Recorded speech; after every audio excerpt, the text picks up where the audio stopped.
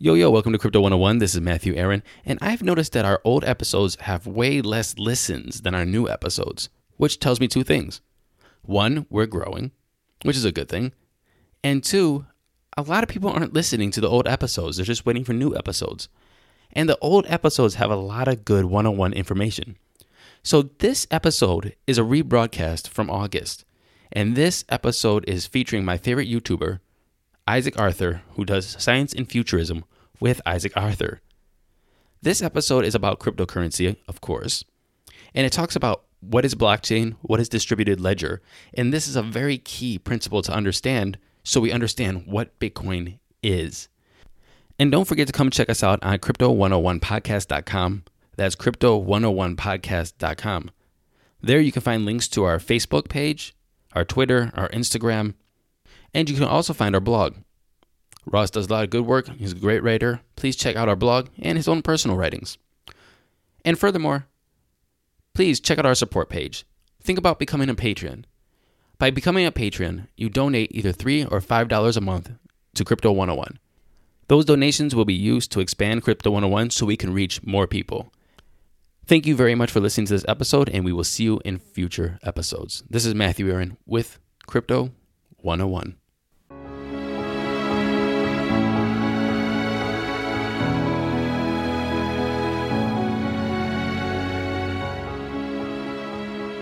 Our topic today is cryptocurrency and blockchain, and we are going to go through the basics of what they are, then look at some of the pros and cons and criticisms of cryptocurrency.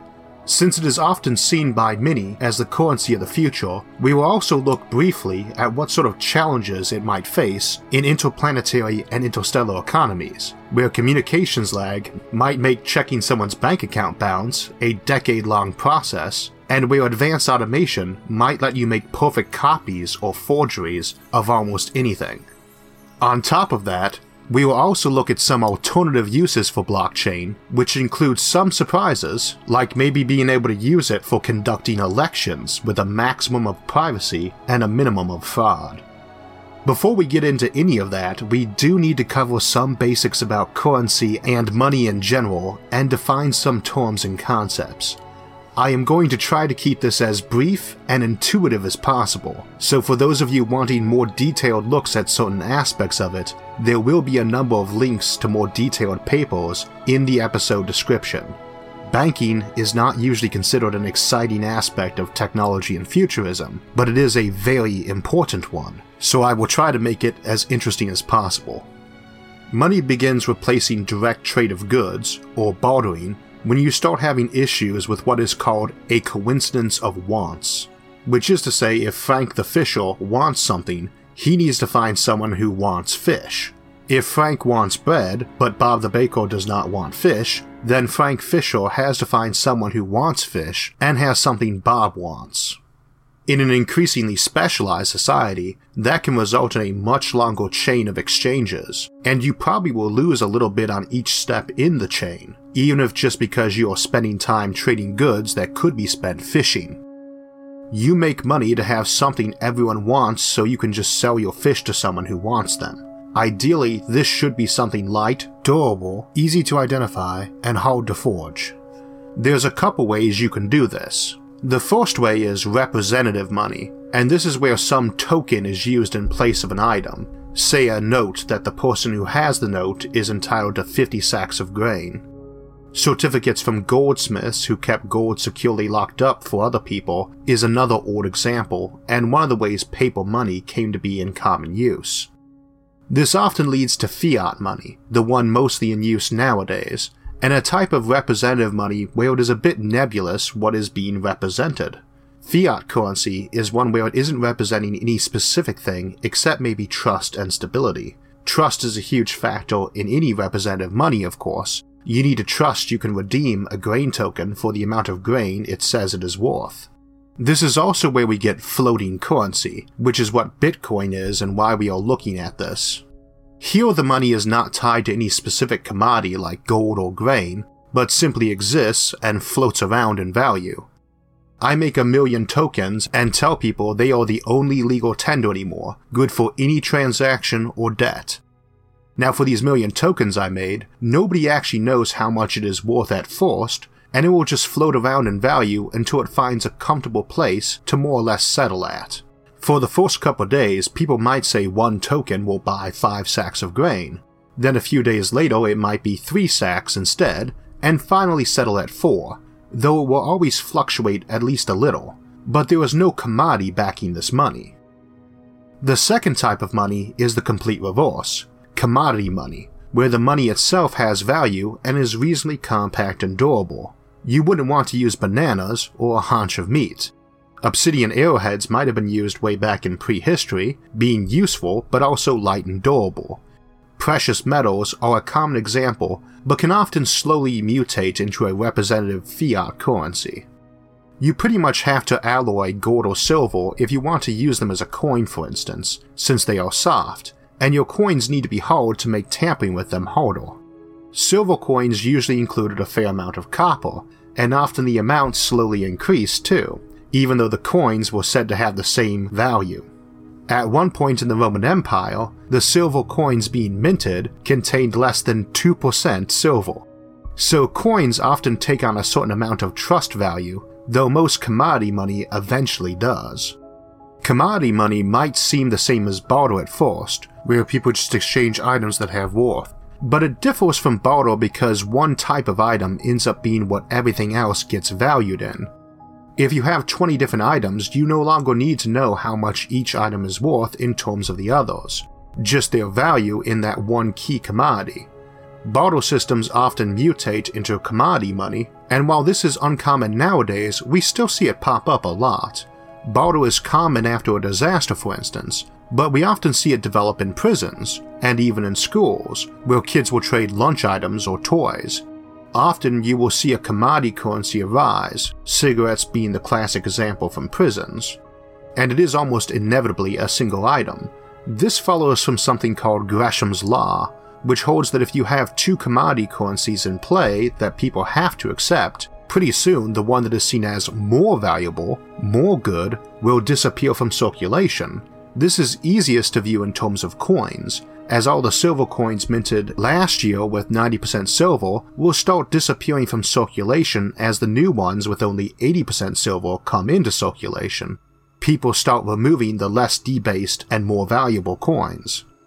It can happen with more classic commodities too. The nicer obsidian arrowheads stop getting traded in favor of cracked ones, or the cigarettes that are not as old and mangled don't go into circulation, and you end up with almost empty, crumpled tubes people have removed every fleck of tobacco from. If people start trading cans of coffee around, pretty soon all that will be left is the cans of decaffeinated coffee, which is entirely worthless. Now if everybody is still fine using this as a currency, all is well, though it is now not really a commodity currency anymore. The negative context on this is that it gives people an incentive to misbehave and act dishonestly, which is generally considered a bad thing. It becomes more profitable to game the system than to actually do something productive, so you are not only not doing something productive like growing wheat or mining metal, but actually hurting other people for your living. So we see a progression toward fiat currency in modern times, and that combined with technology tends to lead toward digital and electronic money. Physical money, like paper money and coins, is decidedly in the minority these days. Unsurprisingly, transactions of money tend to be pretty heavy on encryption too. But cryptocurrency is a subtype of digital money. People often assume they are the same thing. Technically, you probably don't even need digital money to have cryptocurrency, but the logistics of doing it without computers would be a bit mind-boggling. Obviously, encryption is a big part of cryptocurrency, and to do that safely, you need lots of computing power, and rapid transmission of information is handy too. But let us examine the basic concept in a more primitive setup instead. Let us revisit Frank the Fisher and Bob the Baker from earlier.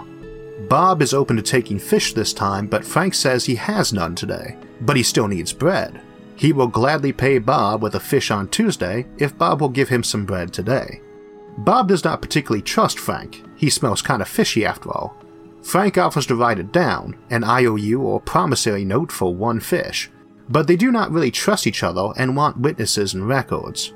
So Frank writes down on 10 slips of paper, Frank owes Bob 1 fish, and Bob hands one to each of the villagers who wander into the bakery during this time, and Bob now has 10 different people he can call on to witness this debt of 1 fish. So he gives Frank a loaf of bread, and Frank says great, he is sure he'll catch plenty of fish before then, and he takes a bite of the bread. Frank says next week is the right time to catch catfish by the ton. Bob groans, he hates catfish and says so. Frank looks apologetically down at the loaf he is chewing and shrugs. Now, Gabby the gardener, who had just come in at the tail end of this with a bushel of tomatoes for trade, says she loves catfish.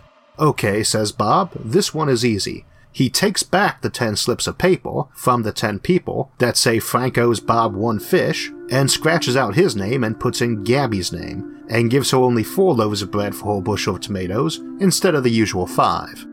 So now Gabby can redeem 1 fish from Frank any time, even though she wasn't part of the original deal, and Frank didn't actually agree to it. The debt has been transferred. Now Frank cannot easily erase his debt by sneaking into one of the other villagers' homes and changing what the paper said, or destroying it or bribing people to lose them. He would have to do this with 10 villagers, which would be way too difficult to be practical.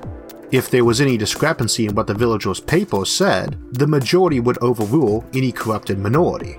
In addition, it's a fair-sized village of a lot more than 10 people, and he doesn't remember most of the people Bob gave them to. So by giving a lot of people information about the debt, everyone is sure it will be accurately recorded.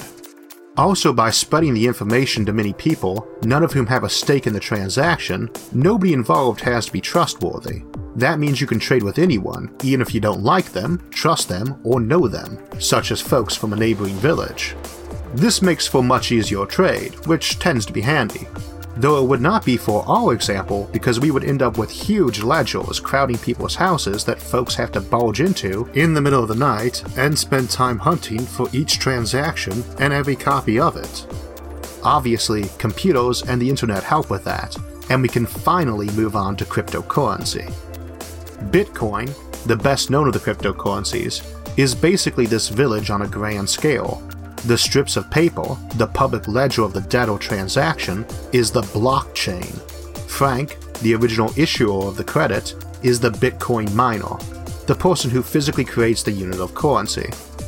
The big difference between Bitcoin and our village is that the village uses a commodity-backed currency, in our case a fish, but Bitcoin is a floating currency.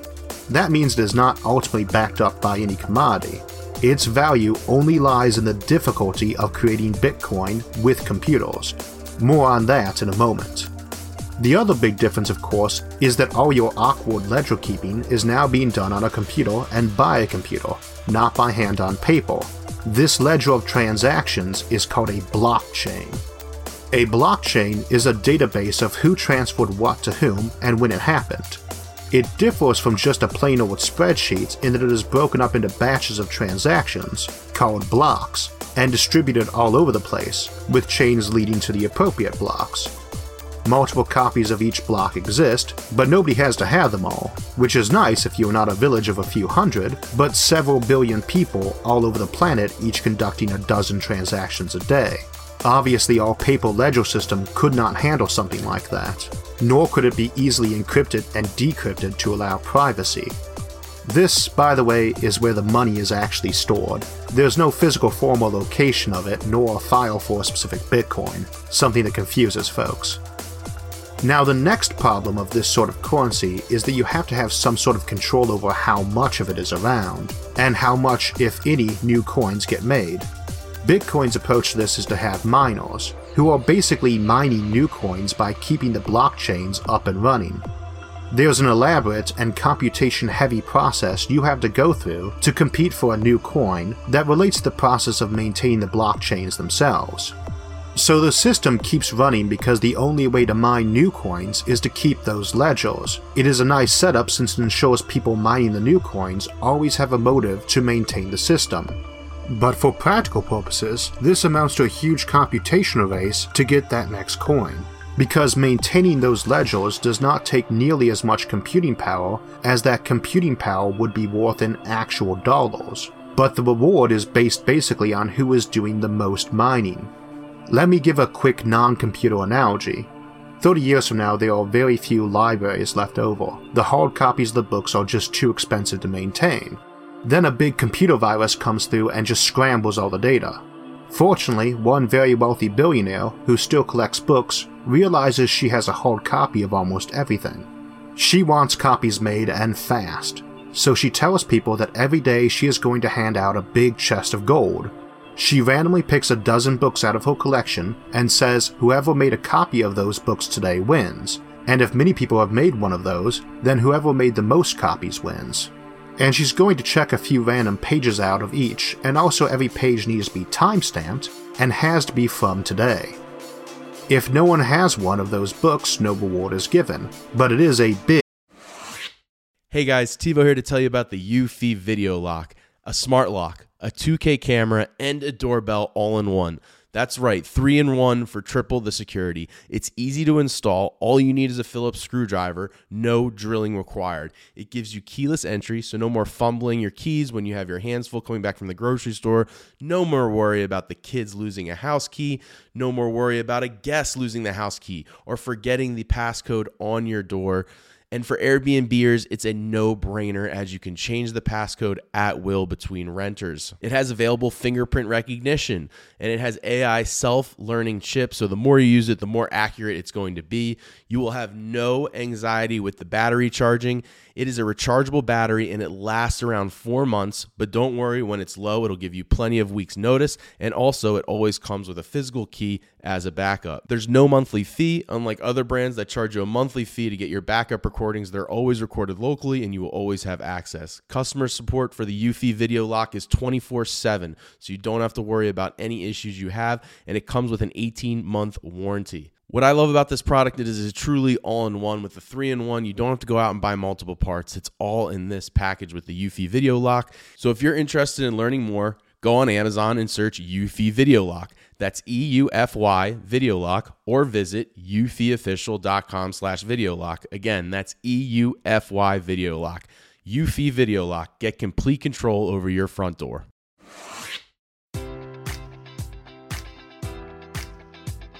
Enjoy all your favorite sports like never before at BetMGM. Sign up using code Buckeye and receive up to $1,500 back in bonus bets if you don't win your first bet. When you register with BetMGM, you'll get instant access to a variety of parlay selection features, live betting options, and the best daily promotions in the business. And with BetMGM at your fingertips, every play and every game matters more than ever. Place your money line, prop, or parlay bets with the king of sportsbooks today. Sign up using code Buckeye and receive up to $1,500 back in bonus bets if you don't win your first bet. BetMGM and GameSense remind you to play responsibly. 21 plus and present in Ohio, subject to eligibility requirements. Rewards are non-withdrawable bonus bets that expire in 7 days. Gambling problem? Call 1-800-GAMBLER. In partnership with MGM Northfield Park.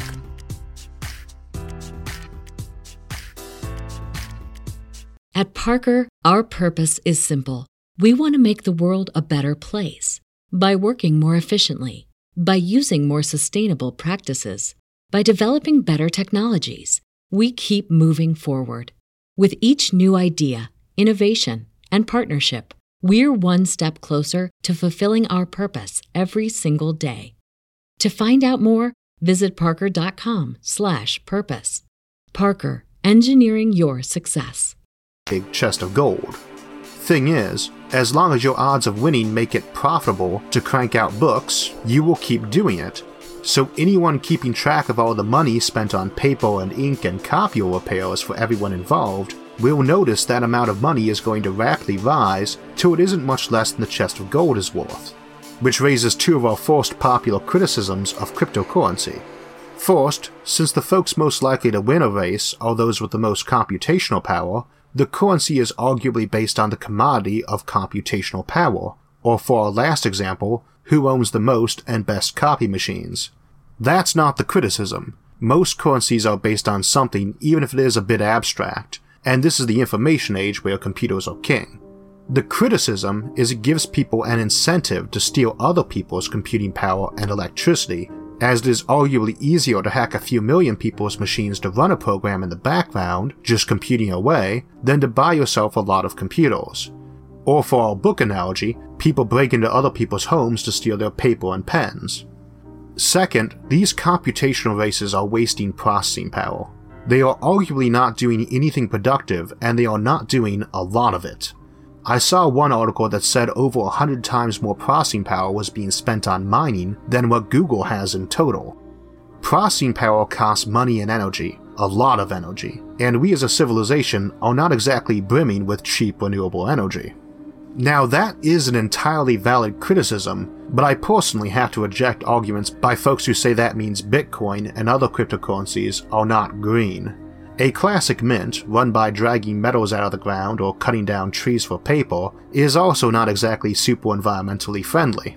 And paying lots of people to stand at coin and printing presses or guarding those presses and vaults is not exactly productive either. Plus, we already use a lot of computers and electricity for financial transactions today. So it is a valid point, but only in comparison to what we do now, and I have not seen anyone who raised this one do such a comparison. The other objection, about hacking people's computers to steal their processors, is more valid, and this comes back to Gresham's law, which I mentioned earlier. Again, the mining process sucks up a lot of processing power and electricity, but it serves the purpose of keeping the system up and running. If people can steal other people's processing power and electricity to do the job, it becomes better to do that than to honestly mine by buying and maintaining a top quality system of your own. Of course, we also have the concern of hacking people's actual accounts and stealing their bitcoins, but that is an existing problem of any electronic commerce. Now the rebuttal to that is while Bitcoin mining was originally expected to use people's CPUs, before long it was found that graphics cards were way better at it, and not long after that we had the emergence of specialized processors called ASICs, Application-Specific Integrated Circuits, in this case specific to bit mining, which hugely outperform both normal CPUs and graphics cards at this task, costing much less to do much more mining. This decreases the motivation to hack other people's regular old computers. So that was a good objection, but is less so now with the ASICs.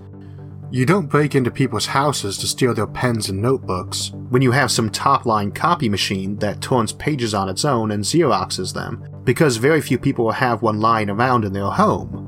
Same reason mining firms don't break into your house trying to steal your non-existent multi-million-dollar excavator or the shovel in your shed. They have no incentive to go to the effort of doing that and risk going to jail for it. We also see cooperative efforts where miners team up and divide a coin when they get one, probably not a surprising outcome in light of game theory. Incidentally, I'm lifting quite a few of these criticisms from an essay by sci-fi author Charles Stross, which I will attach in the episode description. He is quite critical of Bitcoin, as you might guess from the title, Why I Want Bitcoin to Die in a Fire. And there are some good rebuttals to his arguments, so I will also link an article by Daniel Jeffries, Why Charles Stross Doesn't Know a Thing About Bitcoin, which was printed in Bitcoin magazine, and so may not be that neutral. Another of the objections raised hits at what many see as cryptocurrency's biggest strength, which is anonymity. This is, after all, an unregulated and untraceable type of money, so it permits a lot of nasty transactions to be conducted with greater ease and less risk. Contract killings, selling drugs, trafficking in people, and a lot of other even more heinous things can be conducted with less risk to people who might otherwise be caught easier and who might be more likely to engage in such behavior when there is less risk of getting caught. Of course, it is not entirely anonymous since a careful study of IP addresses can potentially expose a transaction, meaning investigators find it irritating because of how hard tracking a transaction is, while users find it irritating that it is possible at all. The other big problem is tax evasion. It is kind of hard to model people's incomes if they are doing all their exchanges in this type of currency.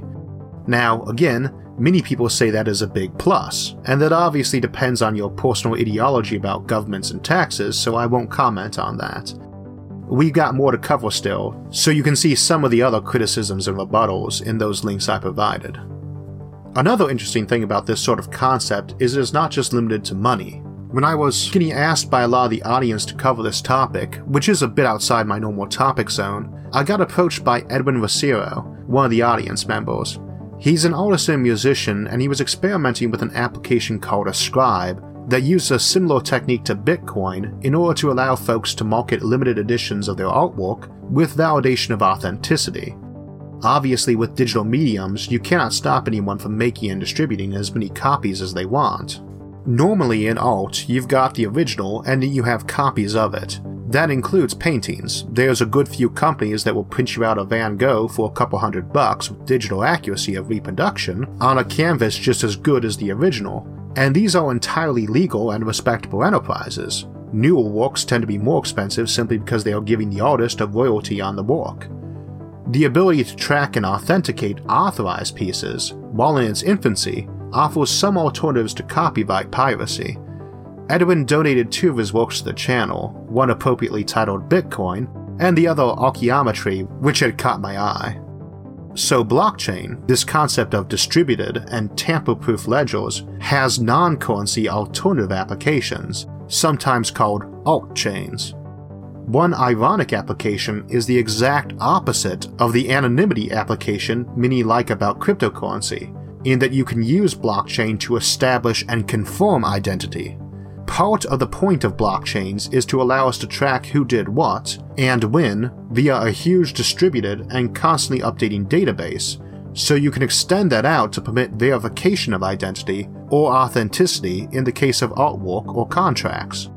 Something called smart contracts are an example of this, where essentially the distributed database has an if X happens, do Y. So I could put out a contract X, say get this episode 1 million views by next Thursday, get Z amount of money, and that contract is out there verified to pay up against that eventuality. A person could put out a contract, good for say $1,000, and a buy-in to grab the contract of $1,000. So if it isn't met, that is forfeit as penalty. It circumvents a lot of loyal clauses in contracts and the need for a lawyer, and it does appear these concepts are gaining some ground in asset trading and crowdsourcing. It also circumvents classic escrow accounts, these being funds held by a third party, and those tend to charge fees. Highly automated ones could basically minimize or eliminate those. Now, I have mentioned that it can be used to validate identities with both discretion and certainty. That leads to an obvious application: voting. At the time this episode is coming out, we have a major election coming up in the United States, and as sure as the sun rises, regardless of who wins, there will be issues raised about the legitimacy of the election. Voter fraud, tampering with ballots, privacy of ballots, and so on are always major concerns in any electoral process, and rightly so. There is also always a strong desire to make voting more electronic to save money. Elections are incredibly expensive, and I mean on the operating end too, not just the campaigning end, and I'm very familiar with both. I am, after all, legally obliged to be. Many of those costs are things you could normally reduce to pennies on the dollar with electronics. Problem is, electronic voting scales people even more than electronic commerce and banking, so we basically use paper for everything. Yet we will probably transition to doing this electronically as time goes on. I have difficulty imagining a high-tech futuristic society still using pen and paper ballots. The ability to have genuinely secure electronic elections offers huge advantages in money and time saved, and convenience for voters, which would presumably increase voter participation, and also maybe let you have elections on more things and more often. Things like blockchain could hold the key to something like that being possible. If so, I would rate this application as the most useful of the alternative applications, and maybe even equal to the primary banking application itself. Okay, so I mentioned near the beginning we would talk about interplanetary and interstellar economics and banking, and some of the hurdles to doing that. Lots of couples have joint bank accounts either can withdraw funds from. You're not limited to just 2 people either. Right now, I can open a joint bank account with 9 buddies. We start up a club and put money in it we can each withdraw from, and we can all get an ATM and debit card and go make purchases. Now that is fine on Earth. Communications time is under a second, and banks can keep copies of their database at multiple places at once, so you only lose access to accounts if the terminal you are using is offline. If people are all over the solar system though, the game changes a lot because you've got light lag of hours, not seconds. You and your spouse could put your whole life savings in a joint checking account and travel to Mars and Jupiter when they were on the other side of the sun, an hour of communication time each way. And each of you could withdraw the full balance and have 2 hours before any alarm bells would even go off. A group of 10 people could all borrow heavily and stick everything they can get their hands on into one joint account and withdraw it all from 10 different locations scattered around the solar system, and again have hours to make a getaway, or even days. The solar system doesn't stop after Neptune and Pluto, a point we will be looking at in November. Neither does the galaxy. At the interstellar scale, it could be years before anyone even knew about the theft. Now there's workarounds to this. Most have some sort of downside to them, like going back to hard currency or banning joint accounts, or having long lag times on any major transaction. The channel has a lot of clever folks on it, so I'm sure some might think of better ways. Those are just off the top of my head because I have never seen anyone look into this issue before. Banking is kind of boring and doesn't tend to show up in science fiction too much in any real detail. For that matter, I have only seen one academic article on cryptocurrency over interplanetary distances, Abraham Lauder's Hypothetical Problems Concerning the Theory of Relativity on Cryptographic Currency Implementations, and it is a sadly neglected area, interplanetary and interstellar economics.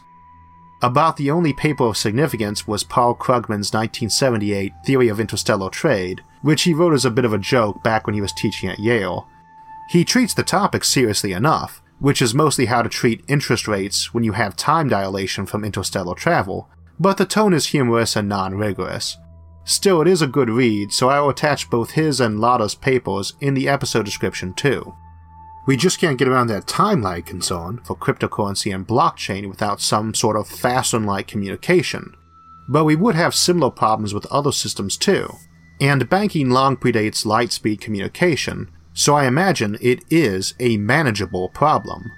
It is worth keeping in mind though when we try to consider civilizations on the scale of solar systems or galaxies, what are often known as Kardashev 2 and 3 or K2 and K3 civilizations, which is our topic for next week, and we will spend some time considering the difficulties such civilizations have in terms of staying unified, while exploring just how immense they are and what sort of awesome things they can do, even if they are not all that technologically advanced or unified. We will also be exploring some more of these difficulties at a much more near-term scale in an upcoming video on colonizing the outer solar system. There's a number of these things we did not get to cover today. We have not talked about the legal aspects, which are numerous, nor the issues with hacking, which are quite serious too. We also kept the math, programming, and computer code to a bare minimum. The links provided in the episode description will help you navigate those matters if you want to learn more about the specifics. Personally, I have no idea if Bitcoin and other cryptocurrencies will catch on, though I am quite sure some of the other applications of blockchain will. Our goal today was just to cover the basics with a bit more detail than most articles do, and with a little less hype and a little more intuitive explanations, so hopefully now you have a clearer image of what this stuff is. Again, next week we will look at the Kardashev scale, and the schedule after that is not fixed just yet, but the topics coming up for November are going to be bioforming and gene tailoring, and our last Patreon winning topic, the Stellar Compendium, where we will demystify a lot of the terms and concepts and look at some of the stranger stars like dark matter stars or quark stars. As mentioned, we will be looking at colonizing the outer solar system too. Lastly, fellow YouTuber Joe Scott and I will be collaborating on a pair of videos on the Great Attractor, and so I will be finishing up the Dark Trilogy on dark matter, dark energy, and dark flow with the episode Dark Flow and the Great Attractor. The exact dates for any of those are still hazy, so make sure to subscribe to the channel for alerts when those and other episodes come out. And if you enjoyed the episode, make sure to like it and share it with others. Until next time, thanks for watching, and have a great day. That was Science and Futurism with Isaac Arthur. The episode is called Cryptocurrency. You can find it on YouTube under Science and Futurism with Isaac Arthur, or you can find his link in my description. I hope you enjoyed the episode. Thank you very much. Crypto 101.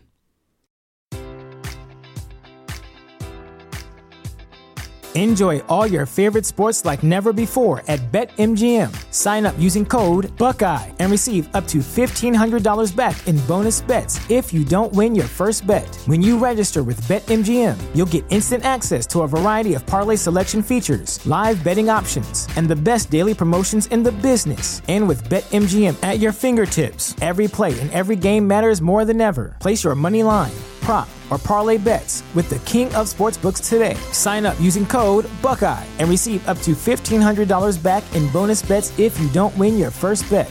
BetMGM and GameSense remind you to play responsibly. 21 plus and present in Ohio, subject to eligibility requirements. Rewards are non-withdrawable bonus bets that expire in 7 days. Gambling problem? Call 1-800-GAMBLER. In partnership with MGM Northfield Park.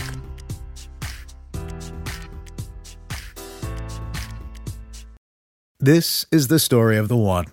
As a maintenance engineer, he hears things differently. To the untrained ear, everything on his shop floor might sound fine, but he can hear gears grinding or a belt slipping. So he steps in to fix the problem at hand before it gets out of hand. And he knows Grainger's got the right product he needs to get the job done, which is music to his ears. Call, click Grainger.com, or just stop by. Grainger, for the ones who get it done.